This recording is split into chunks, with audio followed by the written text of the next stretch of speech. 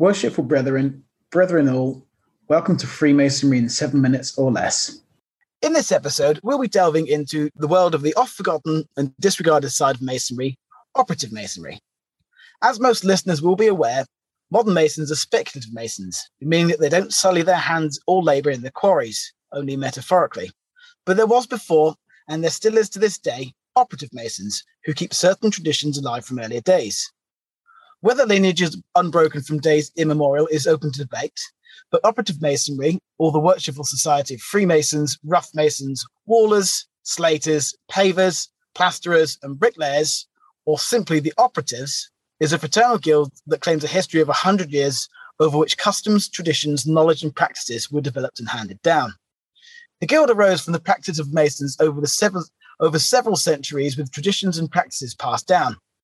The guild was severely impacted by the United Kingdom Trade Union Act of 1871, resulting in unions to an extent superseding the Operative Guild. By the early 1900s, two people in particular, Clement E. Stratton of Leicester and John Yarker of Manchester, took the cause of reviving the guild and ensuring practices did not become extinct. Stratton lived long enough to pass information to John Carr, and a lodge was formed in London in the mid-1910s, enabling the traditions of the guild to be preserved. If there are any operatives listening, please get in contact, as I'm very much interested and would like to know more and hopefully visit a lodge in the not-too-distant future. Operative Masonry is of particular interest to myself, as I not only grew up close to the island of Portland, famous for the stone that built St. Paul's Cathedral, but I also work in the building trade and have more than a passing interest in history, if you couldn't tell. Operative or Guild Masons were organised in England with royal approval dating at least from as early as the Grand Assemblage of 926 in York, which is reputed to have been authorised and encouraged by King Athelstan. We can follow this thread back even further to the guild orders of Emperor Diocletian, but for the sake of brevity, I will encourage the listeners to further research. May I just mention that the Operatives have a great website, simply theoperatives.org, for those that would like to have a look. Which brings me on to why I think this is an important topic for the 21st century Mason. One of, if not the greatest riddles in Freemasonry, is the mysterious origins of the institution. This is very well laid out in Brother Earnshaw's books. But what did the guilds hold in such high regard that they felt they had to keep it a secret? Why did it make its way into the stonemasons' guild? As in the Greek parable that a rich man cannot hire somebody to eat his food, I cannot answer these questions for you, but please plumb for your own answers. Well, that's pretty much all I have to say on the topic. Do you have anything further to add, Brother Earnshaw? No, I don't. The only experience of an operative lodge I've had is when I visited the Grand Lodge, UGLE, in Covent Garden in London, some 20 years ago, and they showed me around some of the other lodge rooms that they have inside UGLE. So they have the Grand Lodge, but other lodges are there as well. And one of them was an operative lodge. And they had, the only thing I remember was that they had a large pyramid made out of wooden beams.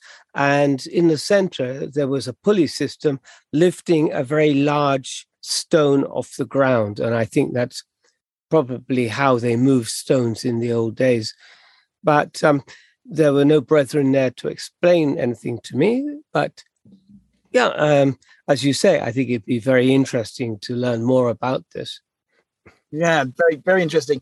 As you drive up to the summit of Portland, it's connected by a strange fleet, and as you drive up to the top, there's a monument, and it looks like the Block and Tackle. So there's a Masonic theme on the island. My late stepfather was a member of Chesil Lodge as well, which is quite famous in Dorset. It's a very nice lodge, and there's two things I find that's quite interesting with medieval stonemasonry that may be relevant to Freemasonry. And that's number one, it's the Norman arch, the pointed arch, which allowed for vaulted ceilings and therefore Gothic architecture.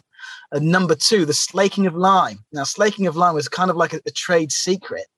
And they needed to be slaking the lime in the low oxygen environment in furnaces. It is essentially an alchemical procedure. So whoever was in charge of the slaking of the lime was essentially an alchemist. And that's something I haven't really had the time to follow. I haven't really had the time to follow that thread, but Right. I'm just trying to think what reference books would be applicable to that. Maybe De Re Metallica, Agricola Metallica, but topics of further research. Other thing that comes to mind is the Mark Mason or the Mark Master degree.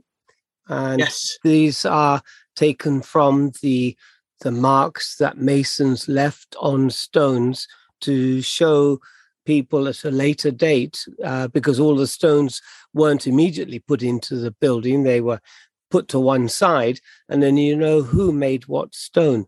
And I think that indicates that that most masons at the time were illiterate.